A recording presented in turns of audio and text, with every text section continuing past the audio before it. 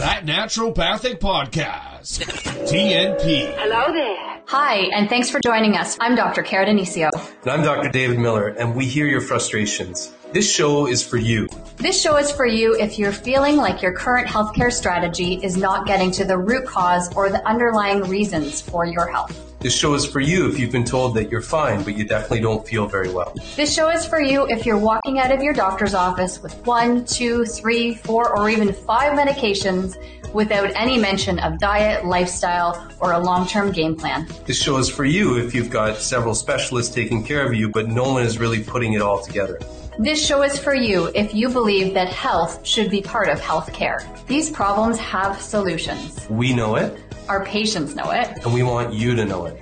Naturopathic medicine is the solution that you need to know about.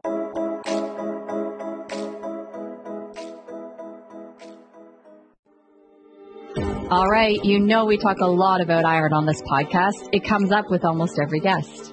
Which makes sense. It's the world's most common nutrient deficiency after all. So we were really excited when FeraPro reached out to sponsor TNP in recognition of us championing the importance of iron deficiency.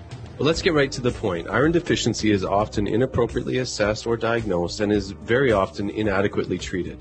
Which means it will leave you or your patients feeling tired and literally pulling their hair out if it doesn't fall out first. And often the dose just isn't enough. We have typically only had a lower dose 30 milligram iron supplement available for our dispensaries. So we've been having to send patients to the pharmacy for higher dose products that may be hard on the gut or have a lot of binders, artificial colors, and fillers. But thankfully, FeraPro has been solving this problem for over 20 years with their lineup of intelligent and clean pharmacist-formulated iron products. I love that the FeraPro lineup includes a 30 milligram, 75 milligram, and their high dose 150 milligram iron per cap so that you can have the right dose right there when your patient needs it. If you think your patients would benefit from FeraPro, send an email to info@ferapro.com. Thanks for listening, and now on to the show.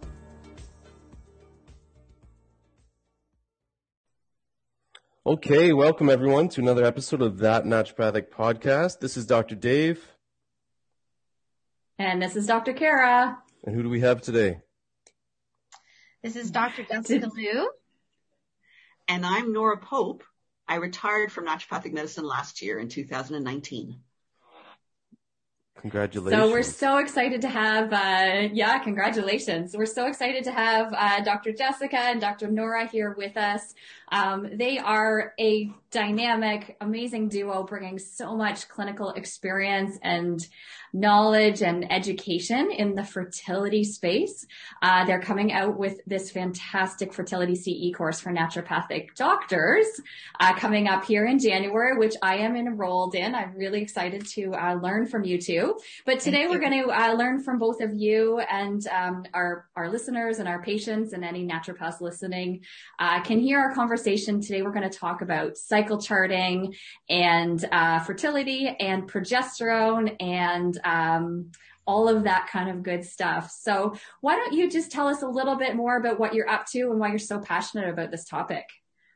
Okay, well, I began naturopathic school in 1998. And I think at the time, I'm pretty sure I was the only woman in the class who knew when she was fertile and when she was not fertile, because I had been doing cycle charting since 1994. And I was saddened, but not surprised, that most women didn't know about their cycle, and meaning their days of fertility and days of infertility. And then I took a breast cancer course with Dr. Satdharm Kaur, and she was talking about progesterone as being protective against breast cancer. And I said to her, I said, well, if you cycle chart, you introduce progesterone on certain days of the month after you ovulate. And I knew this because of cycle charting. So for me, it wasn't just about birth control or postponing or achieving pregnancy. It was really about health, because progesterone is so important for the brain all the way down to your toes. It's a very important hormone. So I've been on a mission since 1998 to teach body literacy, which is a term coined by Laura Werschler. She used to work at Planned Parenthood. But I really believe in body literacy, fertility literacy, and progesterone literacy. And ultimately, after I teach this course, I want to build a community where everyone knows about progesterone. In the ER, it can save lives. In your clinic office, it can save a baby. in your life, it can save your mental health and prevent brain cancer and prevent breast cancer. It's a very important hormone. It's poorly understood. And I'm on a mission to have every naturopathic doctor know about the power of progesterone. And you got a partner on a mission. That's where you go. You know what? And my journey with fertility has been 15 years now in clinic. And, it's an epidemic. The average woman who comes into my office dealing with fertility challenges or subfertility, she's not in her 40s. She's in her early to mid 30s. Ovarian reserve is on the decline. Ovarian quality, stress levels are on the rise. I did a lecture a couple years ago on the impact of stress on fertility. And there are so many associations between recurrent fertility stress and loss and PTSD. And it's a silent thing, right? It's a cyclical thing. And this is something where I think naturopathic doctors shine because we are experts in healthy physiology. And I always tell my patients a menstrual cycle for a woman is like a fifth vital sign. If you have a healthy menstrual cycle, healthy, beautiful red bleeding, and you're not afraid to examine your cervical fluids, this is how a woman can empower herself to be the beautiful she can be, right? So that's where I'm coming from. Well said, Dr. Jessica. Well, I love it. I love your passion on this. And I think, yeah, go ahead, Dave. I was just going to say, how did you guys come to work together? Because it sounds like you come from, different life experiences and all that. And now, Nora had a lot of experience as a naturopathic doctor for, can we call you an elder? I mean, it's it's a nice thing, I think. And so how do you, now you get to work with an elder, Jessica? What's the sort of dynamic duo that happens there? I call her a savant. She's so brilliant. This woman is just like a walking encyclopedia. But, she reminded me, we met at a doula course. That's right. How many years ago now? We met in 2005. So by then I'd been in practice for about 3 years and Jessica was in 4th year. Yeah. And I sat beside her and I thought, she has a really special energy. She was kind, she was bright, she was intelligent, and she was positive. Because I'll be honest with you, in that doula course, I got I hate the word, but I got triggered when they did a beautiful film on C-sections. And after the film, you actually loved C-sections and you loved the surgeon because the surgeon had this amazing bedside manner. But once again, the poor mother didn't have the chance to have a natural birth. Did she really need that C-section? And then, also doula work is very, very personal. And I found sometimes the tone was not so sensitive, shall we say. So I'm very picky. I know what I like in a teacher. I know what I like in a course. And there was Jessica, kind, intelligent, bright, and very intuitive. And we could finish each other's sentences. So I thought, I like this person. And then we kept bumping into each other. At a wonderful breast cancer seminar given by that wonderful doctor from Brown University. I forget her name. The blonde Lisanne Schuler, really brilliant one. And then I was involved with Lisa Duran's group, the Association of Perinatal Naturopathic Doctors, and we produced some conferences at Women's College Hospital. And Jessica Lou was there, and she got up, she sprung from her seat, and she gave me a hug. And I thought, not only do I like her, but she's bright. And and then I started giving cycle charting courses. Dr. Lou signed up in February 17, and the rest is history. And I have to say, Dr. Nora's progesterone and cycle charting course has completely changed the way I practice fertility medicine. And it's just made it such a joy to do. And this is why we put this course together. And, eventually we'd like to perhaps give some courses to the public to help empower every woman to understand their body more. This is the thing. Like, you can know your health and your fertility just from a mere observation of something that happens every month in your body. And it doesn't necessarily require blood tests or expensive evaluation. And this is about restoring something that is innately there for many women and just needs to be kind of teased out, right? So we're really passionate about what we're doing. Okay, sure. Talk about the time about that baby born at 23 weeks. Talk about that. I'm very excited. See? I have a case. I don't know if it's a good time to share, but just to share, the power of knowing, what is an optimal level of something in the body is different than what is bare minimum for survival, right? And again, naturopathic doctors, we work in the realm of optimal. we're not just happy with just okay, right? I know, Dr. Kara, you're so passionate about iron levels in women and what is an optimal level of ferritin. Well, there is an actual optimal level of progesterone during the luteal phase or the post-ovulation time in a woman's cycle and in early pregnancy. And I had a patient who she was on progesterone. She had a deficiency leading into her, becoming pregnant. And we just kept her on because as we were testing in her first trimester, she was still sort of suboptimal. And I kept her on progesterone to 16 weeks, and we decided to stop there and slowly wean off, and we're going to retest again. And she was off for a couple of weeks. I wasn't in touch with her. And then the next thing I know, she delivered her baby at 22 weeks. Wow. At 22 weeks is a very low survival rate for a fetus, right? Lungs aren't developed. But this baby was so physiologically well developed. And when they looked at her case, there was nothing wrong with her cervix, nothing wrong with the baby. She just delivered at 22 weeks. And they said that it was probably the progesterone. This baby survived and he's doing great. I'm going to jump in here. So now I'm going to edit her course. So this is me going crazy that obstetricians don't know about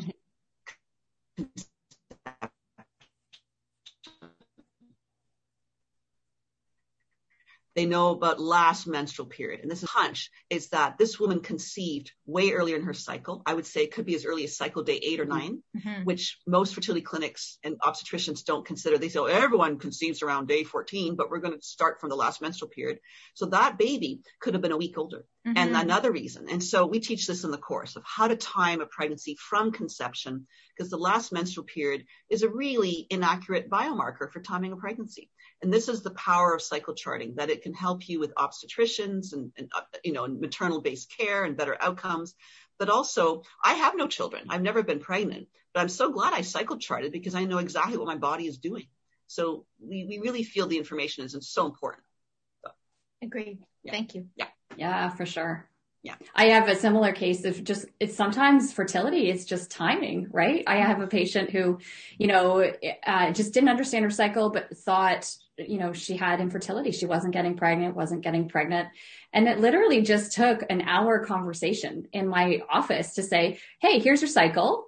Like, let's look at it. Here's what you need to look at. Let's put some dates in. Let's talk about this. Let's learn what the different cervical mucus looks like. We might do, we did a little bit of hormone testing. She's like, oh, I ovulate really early. And the next month, oh, there we are. We're pregnant. Yeah. And so it's not, to people who understand cycles, it seems like magic, this, this magic thing. But really it's just that for so long, we don't understand, 400 times in our life, we're going to have a cycle. So we might as well understand what's happening. And I think it's empowering for women just starting in their reproductive lives, right? It's such a stigma, even still, for teens to talk about their fluids and to be able to assess. And I think it's important for girls to know about their bodies, right? Yes. So really empowering information. So we have a little bit of an information campaign on our social media sites, and we talk about some of the biomarkers, red flow being your period and white flow being your ovulation fluids or your cervical fluids or your estrogen driven fluids. And we want to get that wording out there because let's face it, seminal fluid, eek, cervical fluid, eek, cervical mucus, eek, eek. There's an ick factor and it's very hard to talk about it and make it media friendly. So we figured out that red flow and white flow can be something that you can just talk about because red flow and white flow, we're talking about women, but white flow, we're also talking about men. And in that way, when you talk about human reproduction, it's the power of the fluids of both men and women. Because it's really, you're talking about, with men, it's not just one sperm. With women, it's not just one ova, one ovary, one egg. You're talking about conception happening in fluid, bathed in fluid that's full of nutrients, full of zinc, full of potassium, full of sugars, full of fructose. It's alkaline. It's very mobile. And a woman's white flow and a men's white flow are complementary. And where all of us are conceived in our mother's fallopian tube. That's where, or the Salpingi tube, the Salpinges. And that needs to be discussed. And one of the goals of the course is really understand what white flow does. And that's how you can identify when you're ovulating or about to ovulate. So what's a big mission for the course? Mm-hmm. So check out our social media. Could you maybe walk us? I just wanted to know, like, I know there's so much skill and thought that can go into teaching cycle charting. And it's probably beyond what we can do in this podcast, but is there a nuts and bolts version that you could walk our listeners through, just kind of some key things to watch out for in their cycles? So now we're gonna jump in and we're gonna dance. So I'll talk and then you talk and I talk and you talk. Okay? Yeah. So we're doing the Watusi. All right. So we'll start with the first day of the flow. We'll call that cycle day 1. And what do you do when you get your period? You're wiping. And you're getting into the habit of making wiping observations. So you start charting. Roughly the first 5 days of the cycle is bleeding. And that's when you're going to put red stickers on your chart. Okay, then what happens? Ba-dum-bum. You're going to have some dry days, right? This is where you're, physiologically what's happening in the back end is that your estrogen starting to now build FSH, which is a hormone from your pituitary gland in the brain that tells the ovaries, okay, now the period's done, time to make some new eggs or allow them to start growing and maturing. At the same time, your lining is static rise in estrogen yet. So after your period is done, normally there's some dry days, right? And then so you're wiping, and this is important. And this is what I say in the course, infertility is your friend. Those dry days are days of infertility. And so they have a green sticker on the chart. And basically, like Dr. Lou said, your hormones are beginning to rise, but there's not enough hormone levels in the blood to change the physiology of the ovary just yet. Then, there's a rise in estrogen. Dr. Lou, what happens after that?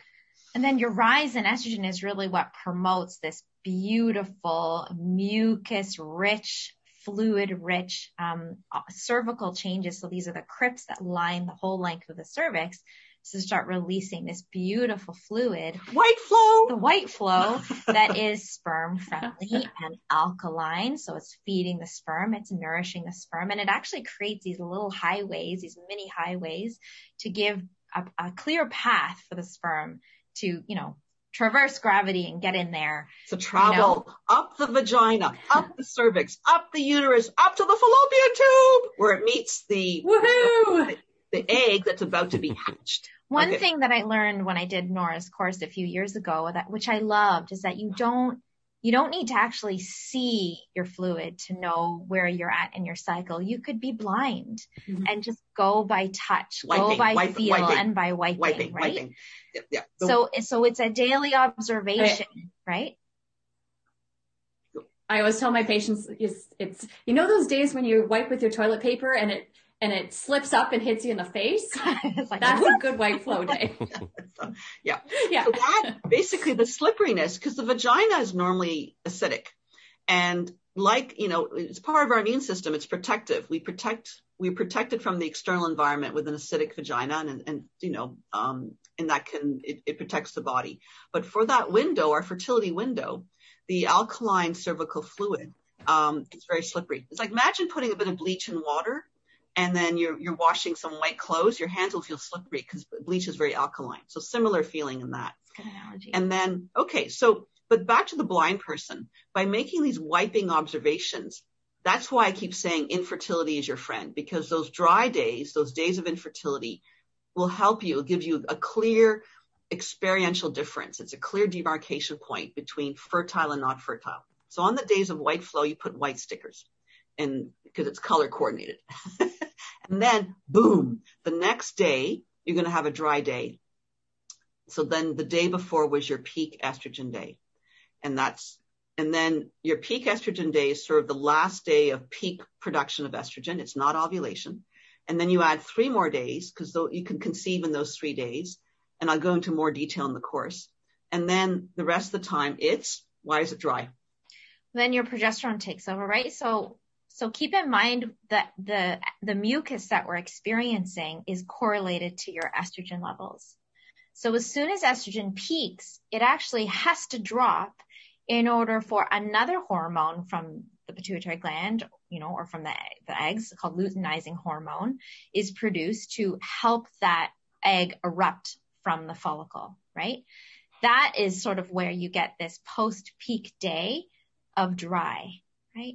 And that's how okay, ovulation is about to happen. And this is where I think even some doctors get confused sometimes. I know I did, is that you would, you would associate the mucus obviously with as a fertile window, but that fertile window actually goes beyond those mucus days, because your cervix is still open for business, so to speak, for 3 more days after that last day of beautiful, stretchy, slippery mucus.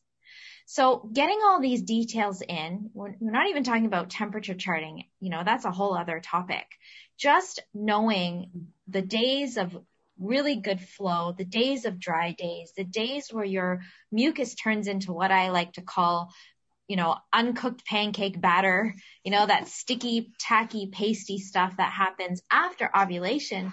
This is driven by progesterone, and it's really brilliant because it produces this beautiful mucus plug, so to speak, at the end of your cervix to block other dudes' sperm from getting in there, right? So, the evolution has created this beautiful system to support fertility in its natural form, right? So, well done. She's my best student. Yeah, that was a good, it's not, well, you know what? Dave and I always say, when you're an expert in something, you can make it, you can actually boil it down into simplicity. So that's coming across nice and clear. So let's talk about this then. So if that progesterone, if it is a good segue into talking about progesterone, where does this go wrong? So you talked about how fertility, is really becoming a major issue. We're seeing more women with infertility. What's going to throw this off? What's going to throw off that white flow? What's going to throw off progesterone production? Well, both white flow in women and white flow in men have changed in the last 50 years. So I'll talk quickly about men, because of all the governments in the world, I think the Danish government has done an amazing job at analyzing seminal fluid. And just to make a long story short, they've observed a 50 to 60% decline in the number of sperm in men's seminal fluid in Denmark alone. So the Danish government has done an amazing job at monitoring the decline in fertility. So there's that aspect. Why is that happening in men? So you could say there's industrial pollutants that are xenoestrogens. That could be one cause. One cause I've been monitoring is the metabolites of the oral contraceptive pill. The pill's been around since 1960-61.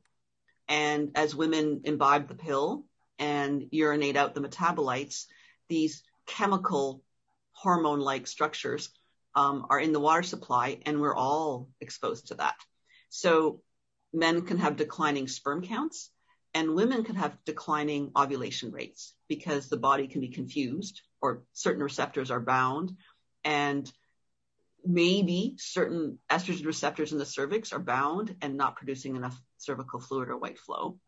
That's one reason. The other one is, stress can steal certain hormones, can suck up certain hormones, because to modulate stress, you have to shunt certain anti-inflammatory or anti-stress hormones in a different direction, which steals the raw materials to produce estrogen and progesterone.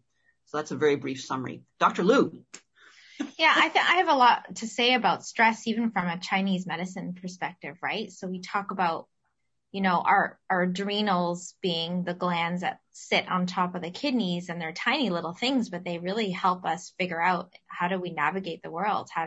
What's safe and not safe, right? And the problem is that genetically, from an evolutionary standpoint, we're supposed to just have lulls where we're just chilling around doing nothing.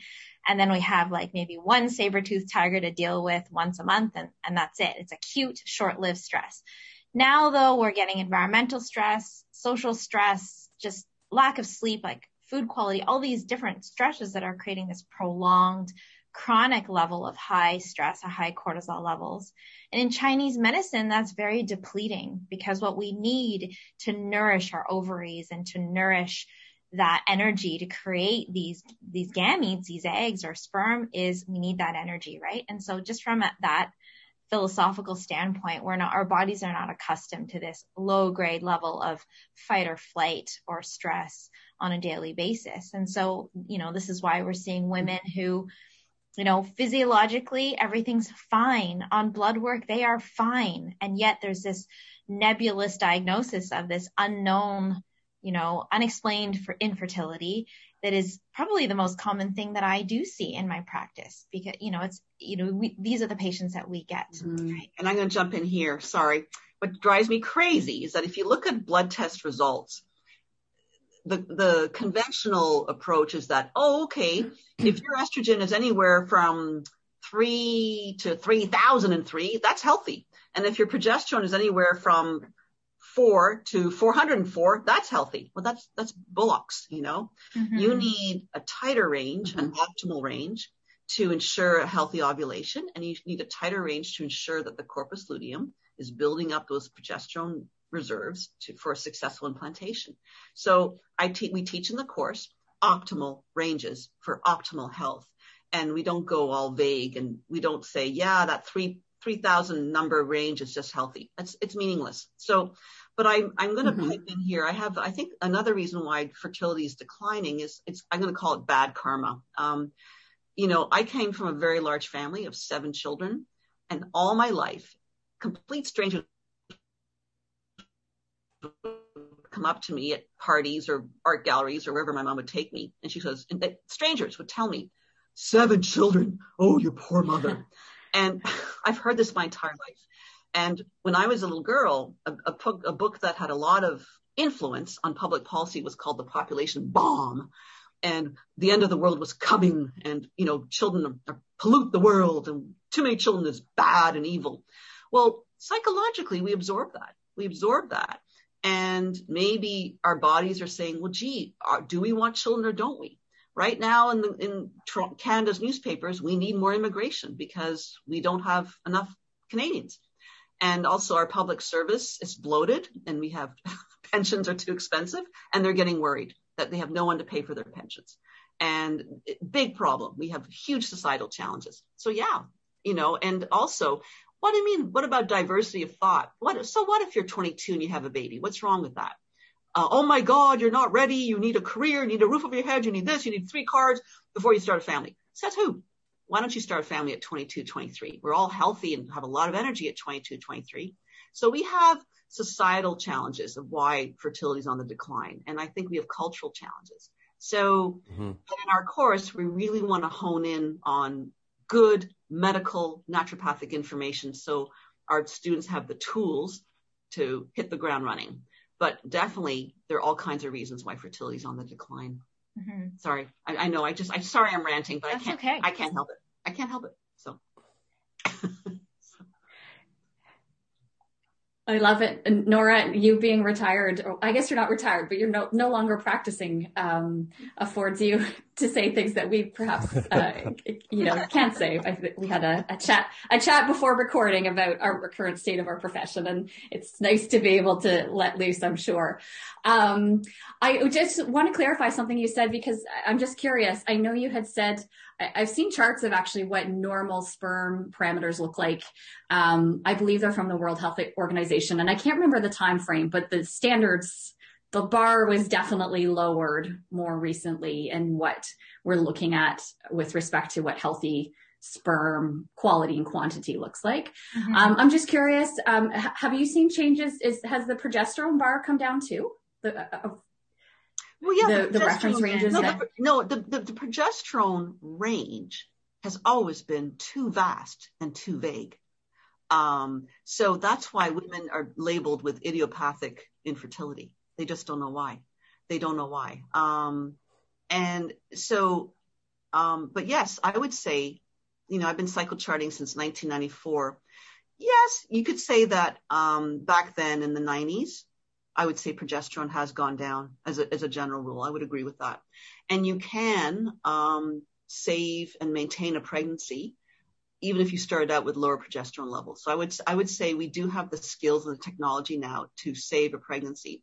So even though you're aiming for those optimal numbers, you can accommodate those lower numbers. Like there's still tons of hope and positive outcomes just by supporting the woman as early as you can when you get those blood tests back for her HCG and her progesterone. So yes, but I have seen a shift in my little universe of fertility. Absolutely.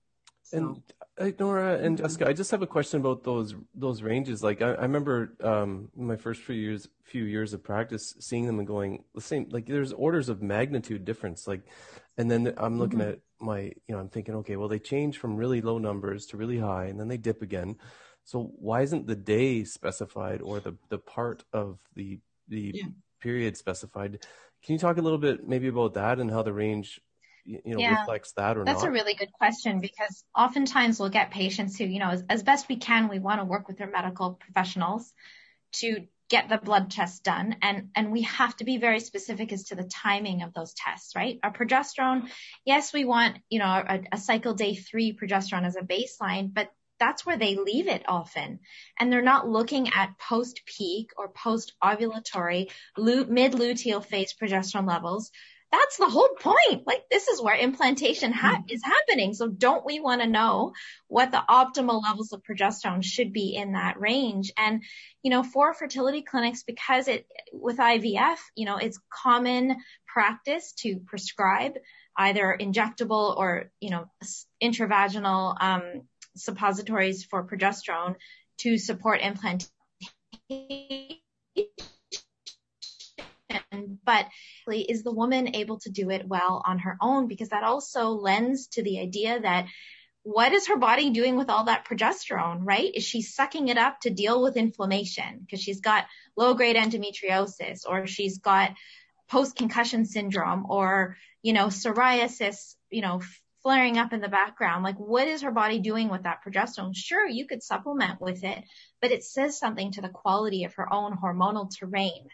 Right? If you're not testing in the luteal phase, if you're not testing with their first or second HCG test when they get pregnant, how are you to know whether it's enough? How are you to know that that level is adequate? Right? I'm so glad you said that. The number one question I would hear from patients is, why is my progesterone low? And this is where naturopathic doctors excel. I mean, we do a big review of systems on the first appointment. We want to know everything that's happening to our patients from head to toe. Well, skin conditions like eczema and psoriasis are inflammatory. By calming down the eczema and psoriasis, women get pregnant much more easily. So we become mini dermatologists, and then we can help with the obstetrics and gynecology. But I think patients get very excited about that, because they just say, whenever my psoriasis or my eczema gets ignored, don't ignore it. It's relevant. Absolutely. There are all kinds of inflammatory conditions. Help that, reduce the inflammation, pregnancy will occur much more easily. Absolutely. So. And again, as Nora alluded to at the beginning, there are restorative benefits of having hormones in their optimal range, right? Progesterone, Nora is actually an epilepsy expert as well.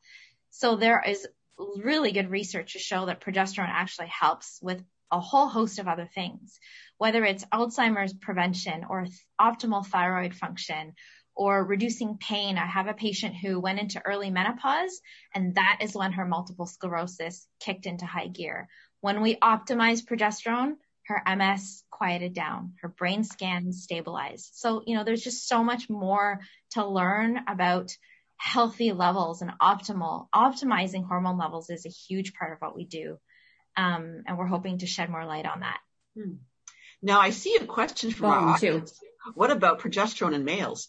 This is actually, we at our school, Alvin Peddle was a guest lecturer, and he I think, was prescribing progesterone in some of his male patients to mitigate some of the effects of prostate cancer.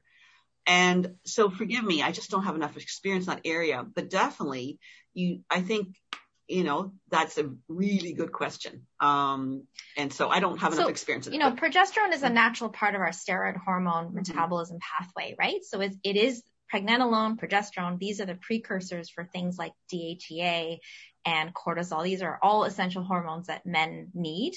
and sort of this backdoor pathway to get to other sources of testosterone in men. But to prescribe progesterone in men, that's not something I believe needs to happen because their levels are so much lower than women. Progesterone is really so different physiologically in a woman's body for obvious reasons, right? So that's sort of where it's not my area of expertise.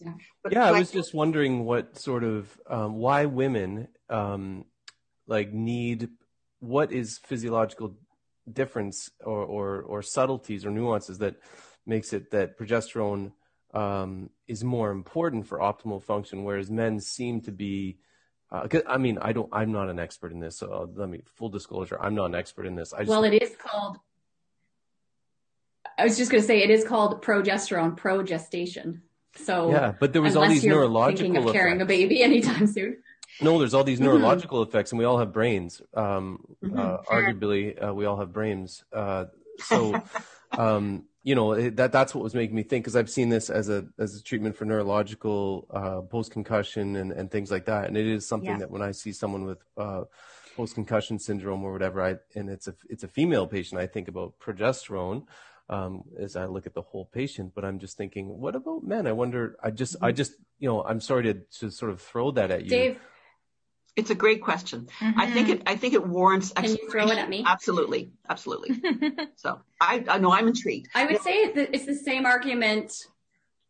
I was just going to say it's probably the same argument, or it's probably the same equivalent as testosterone, right? It's not that we don't need it. It's essential in men and women. Yes. It's just a matter of the level. So testosterone is way higher in men, but that doesn't levels. And I'd say progesterone would be an equivalent example for men. Yeah. No, I think I would love to see some research on low dose progesterone for men. I think that would be wonderful.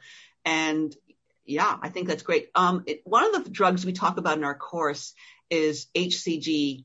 HCG is equated with, the sort of, it rises in pregnancy in women, but you can prescribe HCG for both men and women to help with the cycle of SSH and LH. So with women that would include ovulation, and in men that would include spermatogenesis. So there is a lateral move you can do in both men and women to help raise their estrogen and progesterone, and that's with HCG. It's a really interesting drug that we talk about in the course. So good question. So we've kind of gone through the cycle, gone through, like, obviously a very quick snapshot of what what a cycle would look like from your period through to ovulation and then back around to your period again. It's interesting. I think about this sometimes. It's, in naturopathic medicine, we talk about, factors that lead to health, and the cycle is like literally a 30-day window, right? Like what you're doing in the first half of the cycle, we can literally see in signs and symptoms and fluids and hormone levels in the second half. So it's a beautiful example of how we almost look at health when you travel through that cycle. Yeah. And I think more and more what I'm trying to, shed light on with, even for patients who are not interested in fertility, but interested in optimizing their own bodies. I think many women can safely say that there is a clear difference in their mood, in their motivation, in the way their body retains fluids, when you compare before ovulation and after ovulation, right? And so I teach women to really honor their bodies in those different phases. For me, pre-ovulation, this is when I'm booking meetings. This is when I'm taking on my new projects.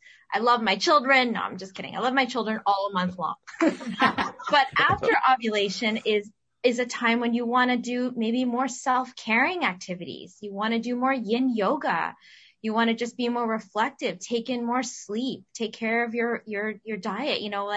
There's power in the knowledge of how your body's functioning. And because we're cyclical beings, this is a repetitive cycle that you could get information and you can predict then how to, orient your life. How do you plan your life based on your cycle? I think that's really magical stuff. Mm-hmm. Yeah. So another question from the chat says, what do you want NDs to take away from the course? So I'll start, then you compliment me. Okay. So basically fertility literacy or cycle charting literacy. I want our students to realize that by charting the cycle with wiping observations and charting with certain colored stickers on the chart, you're going to get a visual roadmap to when to time a blood test, when to time an ultrasound, when to identify, your estrogen time, your estrogen peak, and when to identify your progesterone time and your progesterone peak. So you're going to get a roadmap, a visual roadmap of what your cycle and hormones are doing. And you could, of course, take blood tests, but you don't need to take a blood test because you'll know what the hormones are doing. You want to take a blood test so you can monitor what the blood level is, what the dosage is, and how to give a prognosis to your patients. I think that's big. And then Dr. Lou. So again, I go back to our, naturopathic tenets, doctor as teacher, and this is truly a collaborative model, right? You are teaching your patients in real time how to know themselves more. And in the fertility world, this is huge, especially for patients going through any type of fertility treatments where they don't feel empowered. They don't feel like they are in control of their bodies. This is giving them back ownership over their bodies, and to be able to be part of, having them be part of the solution and own that is, it's magical, right? You could see the shift in the patient, even if they are going through IVF, just knowing their bodies more, knowing when they can take certain supplements, when they need to self-care a little bit more, the quality of the foods that they need to take in at certain times of their cycle. This is so empowering for them.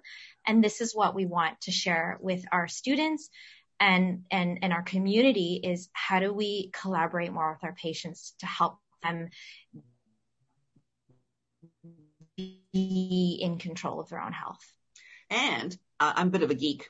For all the prescription medication out there that are given to patients in the fertility world, we talk about drug herb interactions to either strengthen the drug or make the drug more effective.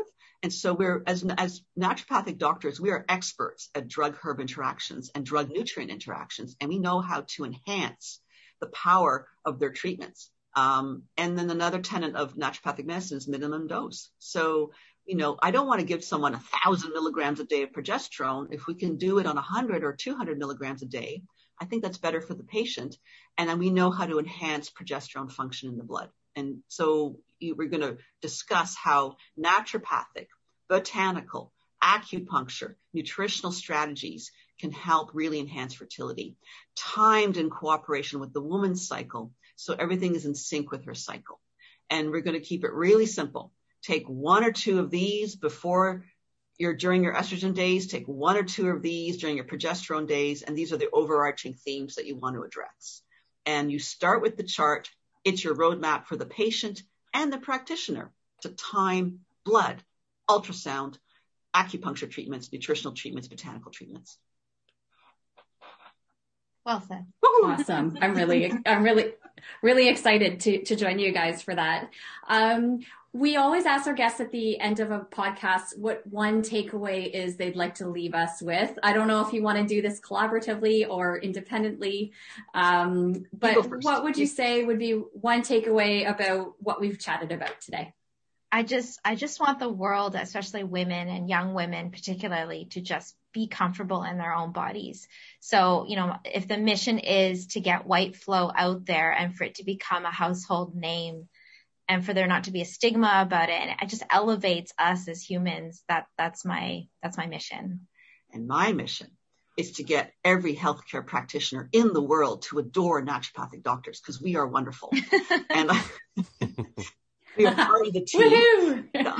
So, and I want to save lives with progesterone. My dream is that if a woman is bleeding and she's about to miscarry, she gets to the ER, and every ER doctor and nurse knows progesterone. Because right now, when a woman is bleeding and about to lose her baby, they go, okay, HCG, do an ultrasound, wait and see. Not good enough. Not good enough.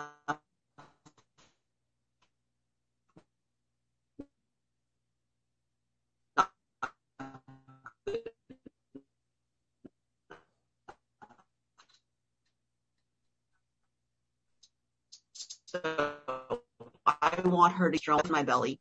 We are physicians, and we're meant to heal our patients. And I want the naturopathic message that we can heal not just our patients, but the healthcare system. So.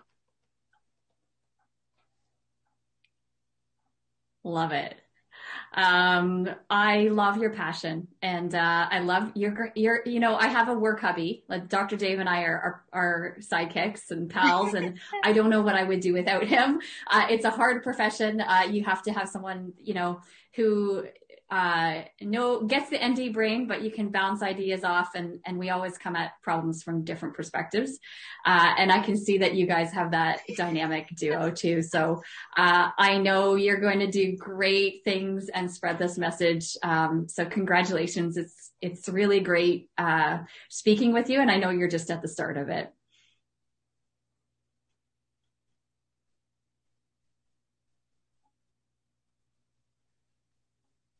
Thank you. Where do we find you? So if anybody's interested in our course, it's on January 22nd. It's a live webinar, and there is a recording that will be accessible for a year after the recording is done. Tickets are still open. Our early bird rate closes in 3 days at the end of December, and it's fertilityce.com.